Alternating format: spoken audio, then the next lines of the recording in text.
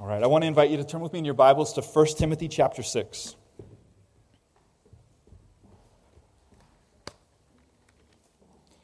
First Timothy chapter 6. And as you do that, let's just take a moment and be still before the Lord. Invite Him to speak to us today. We need to hear from Him. Gracious Father, it's good to hear the turning of pages, to be reminded that we're gathered here today to hear from You. Lord, we pray that we would hear from You today. Lord, I pray that You would help me to be faithful to what Your Word says. Lord, I pray that You would give us ears to hear and eyes to see and hearts to be transformed by Your Word. Lord, You are ever making us more and more into the likeness of Your Son. And we just confess today that none of us has arrived. Lord, there are people here today who perhaps don't even know You, haven't given a thought to the praise that You're due. You fashioned them together in their mother's womb. You have been so gracious. You caused the sun to rise on them every day and the sun to set and the rain to grow the food that they eat. You caused their lungs to function, their heart to beat, their brain to understand, and yet they've never thought to give You any praise. And Lord, I pray that You'd speak to them today and help them to see how awesome You are and how amazing it is for us to live in relationship with the God who made us.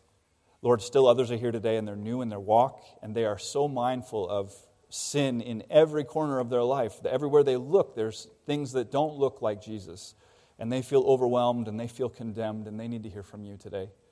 And still, Lord, there are others who've been walking with You for years and years. And perhaps, Lord, they've come to a point where they're failing to see things in their life that don't resemble Christ. They've fallen into such a rut, perhaps such complacency that they feel like growing is a young man's game. And they think that their time for growth is done. And Lord, we know that that's not true. For as long as we live, Lord, we're being changed. So God, I pray that You'd speak today. And Lord, that's our request, that by the power of Your Spirit, Your word would go forth. And Lord, that as it goes forth, it would not return void, but that You would do the work that You have set to do today. So Lord, we pray all of these things. We ask for them in faith in Jesus' name. And everyone said, Amen.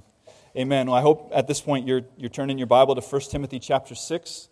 We are coming to the end of this series, and when we set apart in this series, I selected this letter because I knew we were launching in our first year here at Redeemer, and I thought there's some things here that are going to be helpful for us as we shape ministry moving forward and as we seek to be faithful. What I didn't anticipate was the year that we've had in North America. This has been the grossest year that I can ever remember in my lifetime as a Christian. The scandals, the fallout, the leaders, the movements, the just devastation that we've seen has been unlike anything that I've ever experienced in my Christian life. And I'm 32, so perhaps you've lived through something like this before me, but it has been shocking. And I confess that a few weeks ago when the news came out about the Southern Baptist Convention, it felt like the straw that broke the camel's back. And I just felt so depleted. And I wept. And I just found myself indulging some really hopeless thoughts. I found myself wondering, Lord, how do we stop this? It's not even like you can isolate it to a movement. Oh, it's these guys. Well, it's the Baptists, but it's the Anabaptists too. And it's the complementarians. Oh, and it's the egalitarians. And it's the new movements. But it's also the well-established works. It's everywhere. And I found myself thinking, is it just a matter of time before a scandal brings us down? Before vulnerable people are taken advantage of here in this place? Lord, is there anything that we can do to hold back this onslaught of evil in the church? And I found myself overcome with grief. And I don't know if you watched The Lord of the Rings or read The Lord of the Rings, but in the third movie, there's this scene where Denethor, he's a steward of Gondor, he thinks himself to be the king, and the city's becoming overrun, and so Denethor is weeping, and he's shouting out, "Flee for your lives! Flee for your lives!" And then suddenly a staff smacks him right in the forehead, and then Gandalf is there, and Gandalf says, "Hold your positions." Well, when I watch that movie, I like to see myself as Gandalf, and I think, well, that's who I would be. And you know where I'm going with this already. Tuesday morning, as I sat down to study the text, I thought, Jesus is like Gandalf, and the Word of God is like the staff, and I'm Denethor, the coward. Timothy here is living in a city that is overrun with wicked leaders. and the witness of the church has been all but ruined. And he's got this mission to try and continue on in faithfulness in spite of all of this. And sometimes, we can think of Timothy like some kind of robot or just some character in a story. But he was a real young leader, and I imagine there were times when he felt overwhelmed.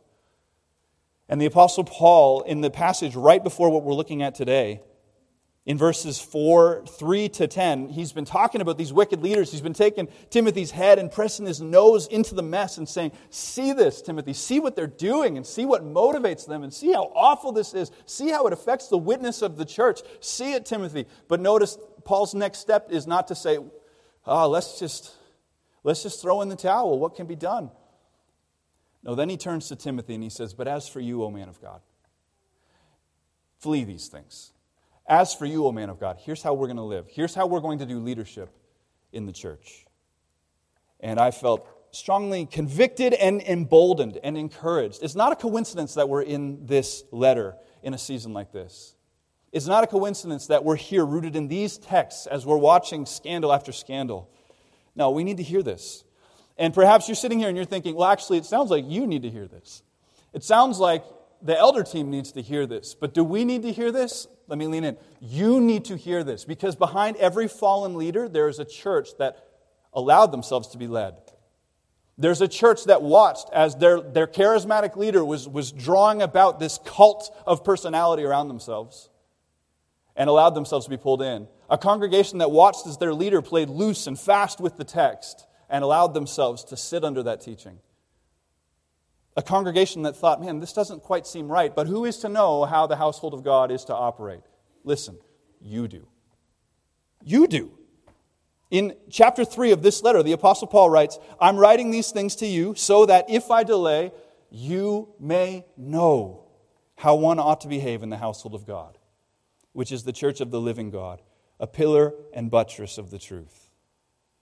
So you know how it should be. Which means you need to steward this truth well. And you need to keep an eye on people like me and people like our elders. Not in a suspicious way, but in a discerning way, like the Bereans that we see in Acts. As we preach, as we lead, you have the text open and you need to watch and say, yep, that's true. And as we move away from the text, we lose authority. Our only authority is insofar as we point at the text and say, here is the word of the Lord. When we close that and we say, here's my opinion, no authority. Hear that. Hold us to that. Steward that well, church. And here we're coming to the close of this letter, and the Apostle Paul is leaning into young Timothy, and he's going to talk to him about leadership. Now, the principles and the lessons that we're going to learn here apply to all godly leaders. So if you're here today and you're a leader in your home, or perhaps you're a leader in your circle of friends, or you're a mentor, these leadership lessons will certainly apply to you, and yet nevertheless, they're spoken to a young leader in the church. And so that's how we're going to listen to them and filter through them today. Look with me now to 1 Timothy chapter 6, verses 11 to 16. And hear now God's holy, inspired, inerrant, living and active word to us today. But as for you, O man of God, flee these things. Pursue righteousness, godliness, faith, love, steadfastness, gentleness. Fight the good fight of the faith. Take hold of the eternal life to which you were called and about which you made the good confession in the presence of many witnesses.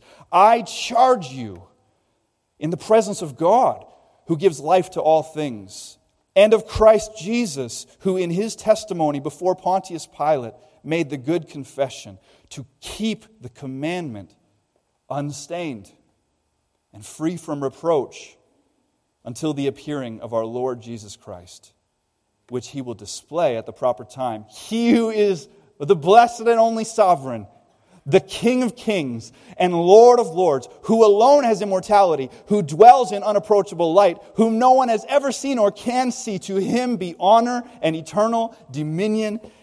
Amen. This is the word of the Lord. Thanks be to God. You can hear the Apostle Paul. He's coming to the close of the letter, and he is excited and he is passionate because this matters. And here we find Paul's closing counsel to a godly leader. These instructions are for Timothy specifically, but as they said, they ring true for every leader in every church over all time. if you would lead in the household of God, then you must first, Paul says, flee from sin and speculation. But as for you, O man of God, he says, flee these things. Now, anytime you see the word but, it reminds you that you need to look back. But as for you means that he's contrasting what he's about to say with what he has already said. So if I could remind you, what he has just finished saying is he's been pointing at these sinful fallen leaders in Ephesus. And he's causing Timothy to lean in and see their way of life. These men only led in the church because they wanted a paycheck, Timothy. These men gave their time to studying novelty and myths and speculation and foolishness. These men fought over little trivial details because they're full of pride and arrogance, Timothy, and they don't care about the church. Earlier in the letter, he said, these men are guilty of sexual sin and they're taking advantage of women in the city, Timothy. See them. And then he turns and he says, and flee these things. Not so with you, O man of God. And this is how he concludes the letter. So if you look ahead a few verses, Timothy says, Paul says, O Timothy, guard the deposit entrusted to you. Get away from the irreverent babble and contradictions of what is falsely called knowledge. For by professing it, some have swerved away from the faith. Paul says, get away from it. Listen, you don't put precious things in dangerous situations, right? You don't put them in harm's way. If you have an antique collection, you don't store it in a batting cage. You love your kids, right? And you got them a basketball net. You don't set that basketball net up on the busy highway, right? You don't put precious things in harm's way. Why then would you put your precious mind in a place where you're going to hear nonsense thrown at you? Put your mind in front of teachers, in front of books, in front of novelty and nonsense. Why would you put your precious eyes in front of something that is designed to induce lust in you? Why would you put your precious congregation before a leader who indulges in all of that foolishness and sin? You don't put precious things in harm's way, Timothy. Flee these things. Don't play with it. Don't flirt with temptation. Don't fool yourself into thinking that you, Timothy, are the exception to the rule. Do you want to be a strong, faithful man of God, Timothy? Then you need to learn the leadership skill of running away. It's a leadership skill that we don't often talk about. Seems a bit counterintuitive to being a leader. You need to learn the leadership skill of running away. You need to be like Joseph, who ran away from Potiphar's wife, even as she held his garment in her hand. You need to be like Lot, who fled from Sodom and Gomorrah and didn't look back to the sin he was leaving behind. Because here's a lesson that's been painfully demonstrated in Ephesus for Timothy and in our modern day. The lesson is this: sin is a lot stronger than you think it is. It's like we never graduated out of our naive youth group days. No offense, youth. But when you're in youth, man, what's the question you ask? How far can I go? How close to the line can I get before I've come too close? That's the youth group question. Every youth leader is preparing to answer that question. But of course, the youth group leader is planning to answer that question with regard to dating relationships. But in the same way, adults, people who should be mature in the faith, are asking the same question. But we're asking about money. How far can I go in my all-consuming pursuit of wealth and pleasure and comfort before I've gone too far? Before I'm the one that Jesus is talking about who's storing up treasures on earth rather than treasures in heaven. How close can I get to that before I've gone too far? Or we talk about how far can I go in this relationship at work that I don't think is really an inappropriate relationship, but I just really, really enjoy her company and she gets me. But how far is too far? Or how far can I go with those television shows that I love, and they're not really that bad, and it's just a scene, just every other episode or so, I close my eyes. How far is too far? And Paul is saying to Timothy, flee these things. Sin is stronger than you think it is, Timothy. If you love this church and you would seek to be a leader in the household of God, get away from all of this. Brothers and sisters, an ounce of prevention is worth a pound of cure. Yes, you've been given a new heart. There's strength in us, right? Yes, you have the Holy Spirit indwelling you if you're a Christian. Yes, you are united with Christ, and through him you now have the power to obey. Yes, yes, and yes, amen, yes. But if that knowledge and that reality convinces you then to position yourself and your family and your congregation in front of the oncoming train of sin, then you have taken that knowledge and you have abused that knowledge. Don't do that. Flee these things, man of God. But, as we turn to the second lesson, but as you flee these things, don't run for the hills. Running away from sin is only half the battle. What now will you run towards, O man of God? See, holiness begins with a directional decision. And that brings us to Paul's second lesson. So he says, flee from these things, and then he says, pursue the right things. Look at verse 11. But as for you, O man of God, flee these things. Pursue righteousness, godliness, faith, love, steadfastness, gentleness. Now, this isn't a comprehensive list. The Apostle Paul will often do this. He'll just begin. What is he telling Timothy?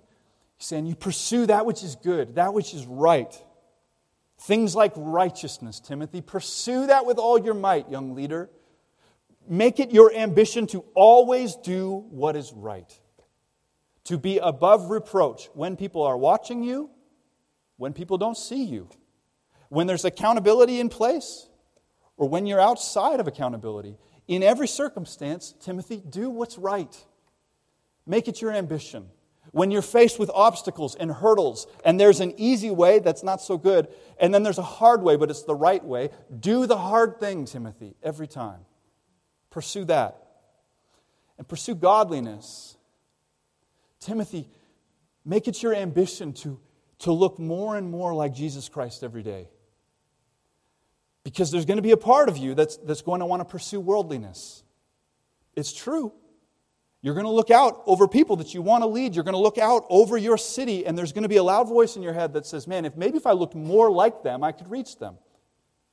Maybe if I looked more like my culture, maybe if I shaped myself and I shaped my message to resemble the world, maybe that would be effective. And Paul says, no, you know what? We have 101 leaders who look just like the world. You need to pursue godliness. You need to resemble Christ, Timothy. Lead like that.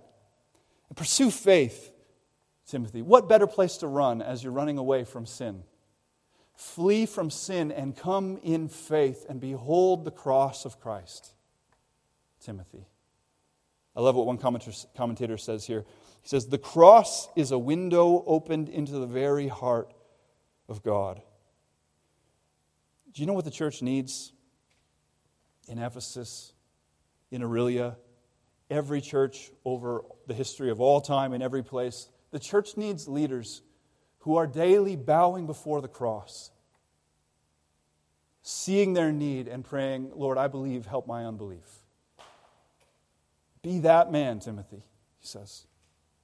Pursue faith. Pursue love. Only a loveless heart could understand ministry as a means to financial gain. Only a loveless heart could exploit these people made in the image of God in order to further his own selfish desires. Only a loveless heart could use his teaching time to give people his opinion rather than God's word.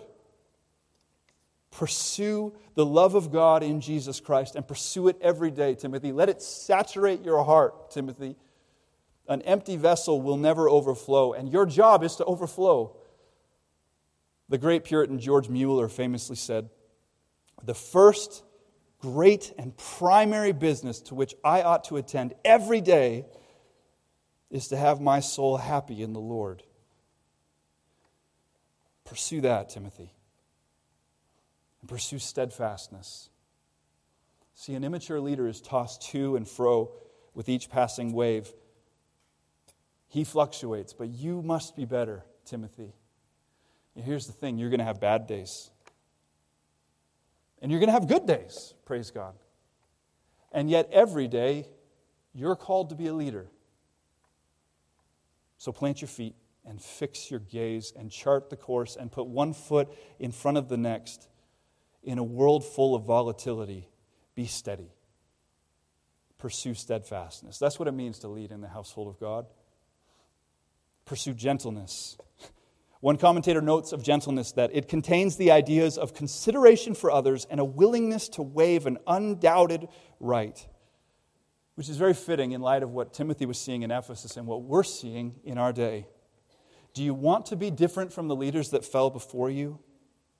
Then learn the art of putting others first. That's the example that Jesus set for us. When they're slow to learn, be patient, and then teach them again. When they return to the same sin, restore them again. And don't lose your temper, and don't throw a tantrum. As Paul wrote to the Thessalonians, we urge you, brothers, admonish the idle, encourage the faint-hearted, help the weak, and be patient with them all. The idle, the faint-hearted, the weak. Give them patience. Be gentle. That's what leadership looks like in the household of God. Righteousness, godliness, faith, love, steadfastness, gentleness. Flee from sin. Pursue these things, young Timothy. Now, where do we pursue these things? With the help of the Holy Spirit, as we look to the Word of God. So if you're going to lead in the household of God, then you need to prayerfully position yourself before the Word. You need to be shaped by it. You need to immerse yourself in it. Because it is there that you will see Christ. And it is there where you will be made into the image of Christ. So open your Bible each morning and pray and ask that the Spirit of God would change you. This is needed for all Christians everywhere. But it's particularly needed for those who would lead in the church. So, if I could for a moment, elders here at Redeemer, let's hear this. If we are not actively positioning ourselves to be led by the Spirit through the Word of God, then we are being negligent and we're putting people in danger. A godly leader flees from sin and speculation, and he pursues righteousness and godliness. When you run in the right direction, you save both yourself and your hearers. That's what Paul is saying. Third, Paul instructs Timothy to fight the good fight. So look at verse 12 where we see this. He says, fight the good fight of the faith. Which is curious when you think about it, because he literally just finished calling Timothy to be gentle. So, can you be gentle while fighting? According to the Apostle Paul, you can and you must. He uses similar language in chapter 1. In chapter 1, he calls Timothy to wage the good warfare. So Paul is not afraid of using this language that invokes the idea of a battle. This is common language. We find this language in Ephesians chapter 6. It's a battle. It's a fight. And that's not an insignificant detail. Let's camp there for a second. In a few short weeks, we're going to be appointing 2 new elders here at Redeemer. What are you appointing them for? Before you vote for them, let's just make sure we know what we're signing them up for. You're not signing up some folks who are going to find a way to balance the budget. You're not appointing folks who are going to sit in on committee meetings. You are appointing men who are going to fight a spiritual fight on behalf of this congregation, for our purity, for our fidelity, for our families. That's what you're signing them up for, and you ought to know that. Let's be sure we're clear on who we're fighting. You know, some churches have appointed men who thought that it was their job to fight the politicians. And we've seen that play out over the last few years. Some have appointed leaders who thought it was their job to fight the culture. And we've seen how that has played out over the last few years. Some have appointed leaders who thought it was their job to fight all the people and make them all stop being so bad. No. It's a spiritual fight. That's the good fight. That's what Paul describes in Ephesians 6. You can flip there in your Bible. Just flip back just a few pages. You're going to find Ephesians chapter 6. This is where Paul concludes his letter to this same church that Timothy is now leading in. And in Ephesians chapter 6, verse 12, he writes,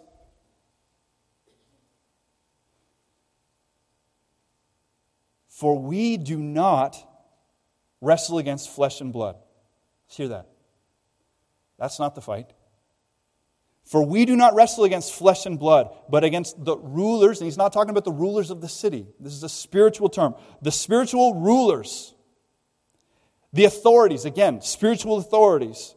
Against the cosmic powers over this present darkness. Against the spiritual forces of evil in the heavenly places. That's the fight. He goes on to say, therefore, you put on your armor, your spiritual armor. as you go into this world. We used to sing about these things in church. We need to sing about them again. Though this world with devils filled should threaten to undo us. Did you know this world is filled with devils and would threaten to undo us?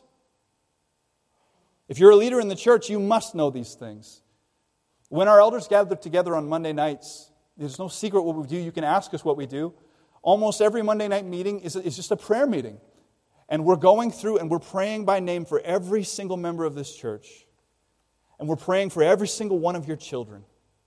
And we're praying that God would protect you, that He would protect your marriage, that He would protect your home, that He would protect you as you go out into the world to be salt and light. Because we understand that there is a spiritual enemy that wants to assault the faith of your family. And so we're praying, we're trying to stand in the gap and just lift you up and pray, God, would you do what we can't do, what they can't even do? That's what we're doing. We're just sitting there and trying to wage spiritual warfare on behalf of our church. Do you know that there's a spiritual enemy that is looking for a way to bring down the family, your faith in your family? Are you mindful of this? You must be. I fear that too many Christians today take this threat lightly. The Puritan Thomas Brooks would have us pay attention. He warns, I'm going to read a long quote here. Beloved, Satan, being fallen from light to darkness, from felicity to misery, from heaven to hell, from angel to devil, is so full of malice and envy that he will leave no means unattempted, whereby he may make all others eternally miserable with himself. Pause there. He'll leave no means unattempted. Be on guard, brothers and sisters. And as I can tell you, as one of the ones who sits at that table and prays for this congregation, we see the assaults. Sometimes it's obvious. Oh, here's addiction. We're praying against this. Oh, here's sexual sin. We're praying for this. But a lot of the times it's subtle. Here's a love of money that's choking out the faith. Here's a litany of really good things that are choking out the faith in this family. He'll leave no means unattempted, whereby he may make all others eternally miserable with himself. He, being shut out of heaven, shut up under the chains of darkness until the judgment of the great day, Jude 6, makes use of all his power and skill to bring all the sons of men into the same condition and condemnation with himself. See, the enemy of the Ephesian church wasn't simply a bad group of leaders or a lack of good church polity or a doctrinal curiosity. No, the enemy of the Ephesian church and the enemy of our church and the enemy of every church is the devil himself. Therefore, godly leaders must fight the good fight. Particularly so after having seen spectacular falls like Timothy has seen, like we have seen. Put on the armor of God. Pick up the sword of truth. Petition the God of angel armies and wage war on behalf of that congregation, Timothy, if you would lead in the household of God. That's what leadership in the church requires. But the godly leader, as he wages war for the church, must also wage war for his own soul, which is what we find in this fourth command. Look at verse 12 again. Paul says, "Take hold of the eternal life to which you were called, and about which you made the good confession in the presence of many witnesses." Now, this is a challenging command, if I'm being honest, if we're thinking about this theologically. Paul's telling Timothy, take hold of the eternal life. Well, how do we get eternal life? Not a trick question. How do we get eternal life? Is it by reaching out and grabbing on in effort? Well, Marianne, you have the manuscript in front of you, but if you look in Ephesians chapter 2, written by the same Apostle Paul, in fact, to the same church in Ephesus, he says in verses 8 to 9 of Ephesians chapter 2, "For by grace you have been saved through faith. And this is not your own doing. It's the gift of God, not a result of works, so that no one may boast." So here we're holding that intention. Salvation is a gift. It's not your work. It wasn't your effort. It's not your ability to take hold. You're saved by grace through faith.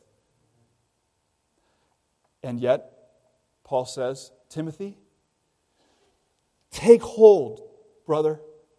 Take hold of the eternal life. You lean in and you grab onto this for all your might, brother.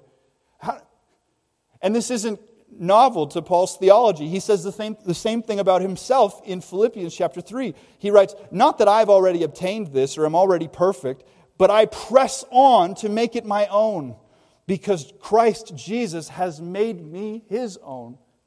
And there's that tension again. Jesus made me His own. I didn't do that. This is something that Jesus did. I'm the passive agent. Jesus acted upon me. He made me His own. Nevertheless, I am pressing on. I'm pressing on to grow in my holiness. I'm pressing on to lay hold of that which He has for me. To be a Christian is to hold that tension, to see and behold what Christ has done, and then to respond and to lean in with all of your might. That's why every letter that the Apostle Paul writes, the first half is about the doctrine of what God has done in Christ to save us. Change can't happen until you see that. If you only had this piece, if you only thought that salvation came about from your effort and change came about from your effort, you'd be as exhausted as everyone else in our culture.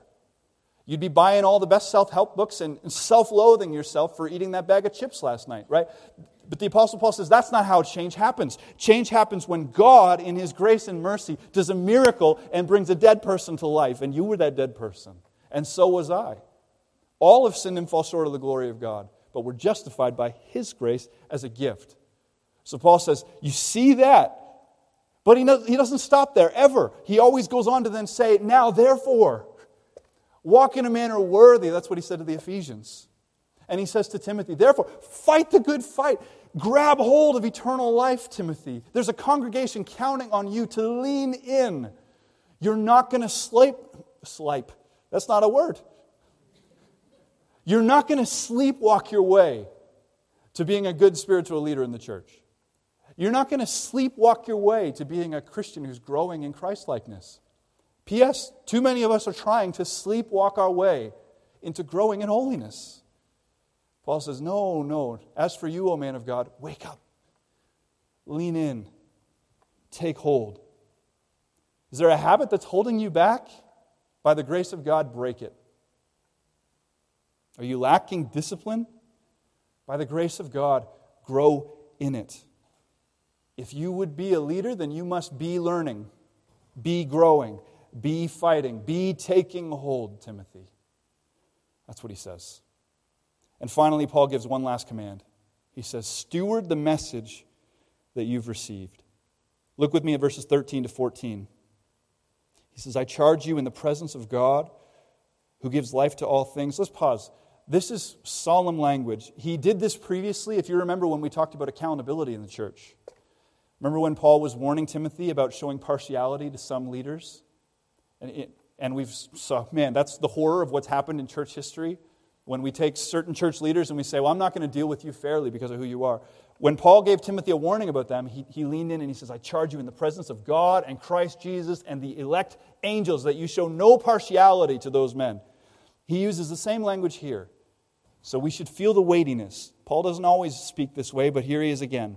I charge you in the presence of God, who gives life to all things, and of Christ Jesus, who in his testimony before Pontius Pilate made the good confession to keep the commandment unstained and free from reproach until the appearing of our Lord Jesus Christ. So this is a weighty, heavy, serious charge. What is he telling Timothy to do? He's saying, in the presence of God and Christ Jesus, you have received something, Timothy, something infinitely valuable. And your job is to now pass that on, but you are to pass it on unstained and free from reproach. What is it that Timothy's received? The commandment includes everything in this letter and the entirety of the gospel that Paul has passed on to Timothy. I would argue this because just a few verses later, at the conclusion of the letter, as Paul sums it all up, he says in verse 20, O Timothy, guard the deposit entrusted to you. So if you can imagine, if you remember back when you were in public school and we did the relay races, and you had that little baton.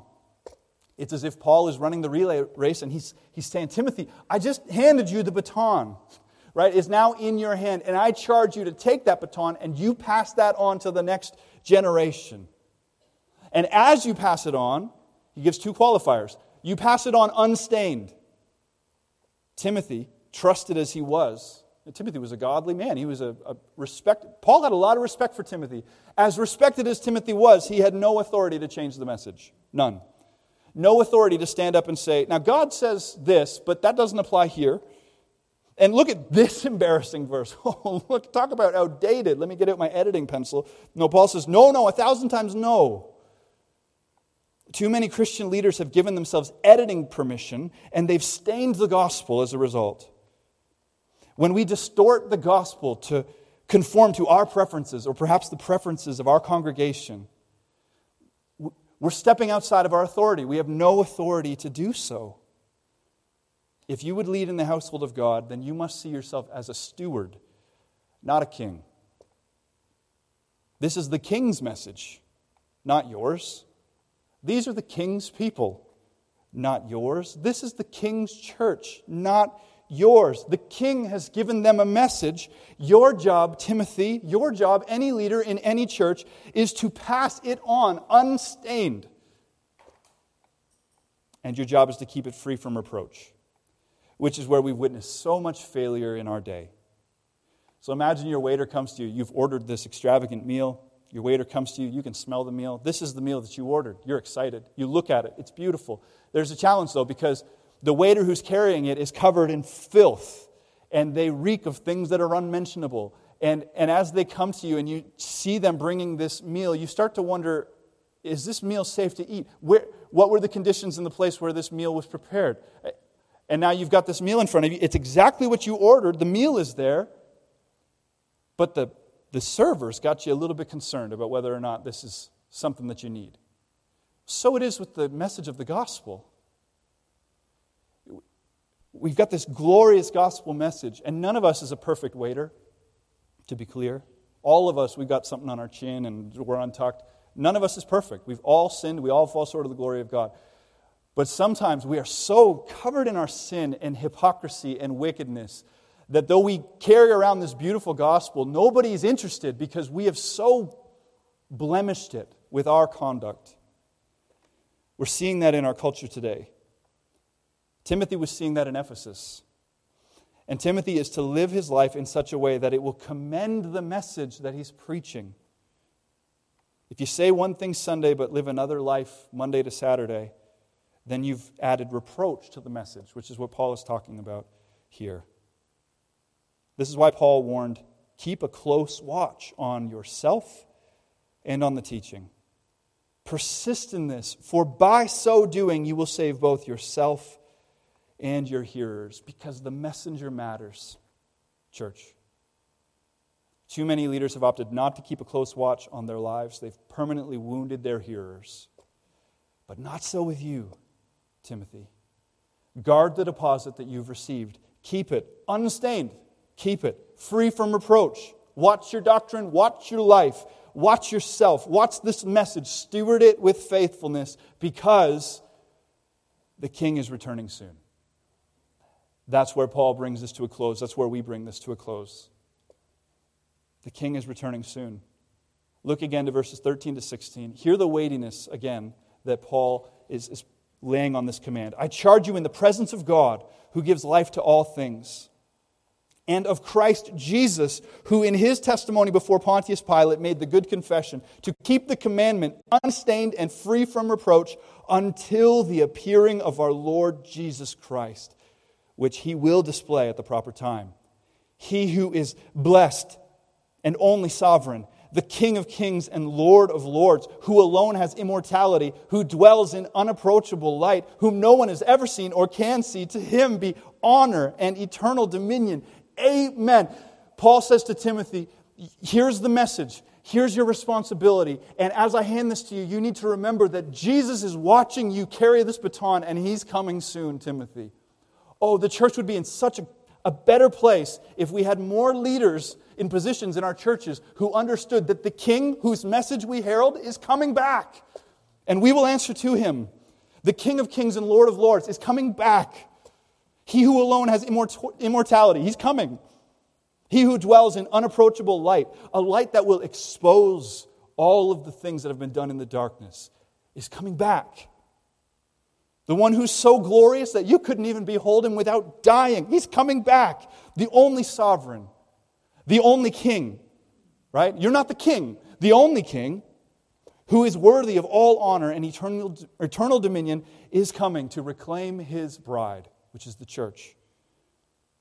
He who gave of himself completely in love to redeem his church, his people, his beloved, from death, from hell. He who bled, he who died, he who rose, he who reigns is coming again. Behold your God, Timothy, and live accordingly. Behold your God, church, and select your leaders accordingly. No more self-proclaimed kings. No more self-appointed editors. No more self-gratifying predators. No more self-absorbed celebrities. What the church needs today is what the church needed in Ephesus 2,000 years ago and what the church will need until Christ returns.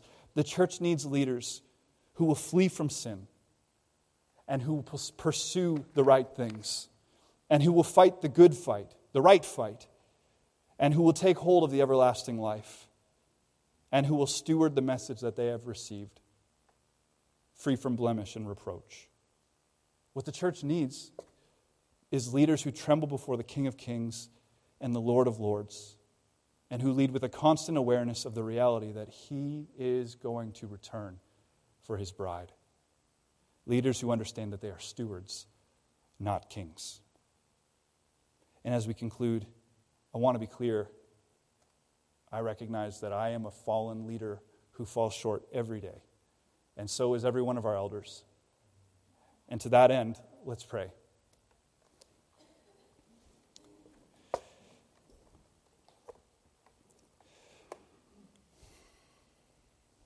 Lord Jesus, just a tremendous privilege and honor to address you. And I know that I can address you today in faith. I know I can address you today in confidence. In fact, I can come right to the throne of my Heavenly Father in confidence because you've bled and died to wash away the sins of your people. And I am a sinner. And I am a sinner who is in need of grace, and I thank you for it. Lord Jesus, we just want to acknowledge that the church globally is yours. And we want to acknowledge that this church here specifically, here at Redeemer, is yours. It's yours. And I confess that I found myself trembling in fear, wondering who will protect and preserve this church when so many churches are falling and crumbling and so many leaders who never set out to be wicked predators, so many leaders have fallen away. And I found myself wondering, how will you preserve the church here? And yet, what I needed was just to see you again, the King of Kings and the Lord of Lords. You will protect this church as we recognize that this is your church. So protect us from all of the subtle temptations that come, the cult of personality that forms. Lord, protect us from that. The lack of accountability, protect us from that. The subtle twisting of Scripture to accommodate to the preferences of your people, protect us from that. Lord, protect us from pride in the congregation and particularly in the leaders. Protect us from arrogance. Protect us from harboring hidden sins. God, I just ask for your help. And I ask for your help because our ultimate desire, we live to bring you glory. This church exists to bring you glory. Lord, so help us to do that, I pray. In the way that we lead, in the way that we follow, in the way that we conduct ourselves as the household of God. I pray that, Lord, we would bring you great glory in this city. Great glory in the eyes of our little ones who watch us as we conduct ourselves. Lord, we can only do this with your help, so we're asking for it. God, I thank you for positioning us here in this text, in this time. And Lord, I pray that the truths that we're learning from your word are not truths that we would just hear and forget. I pray with James that we would not just be hearers of the word, but doers of the word. God, so help, lead, direct, protect, preserve. Lord, I give you thanks for your goodness and your kindness to us. And I pray all of these things in Jesus' name. And everyone said, amen. Worship team, would you lead us?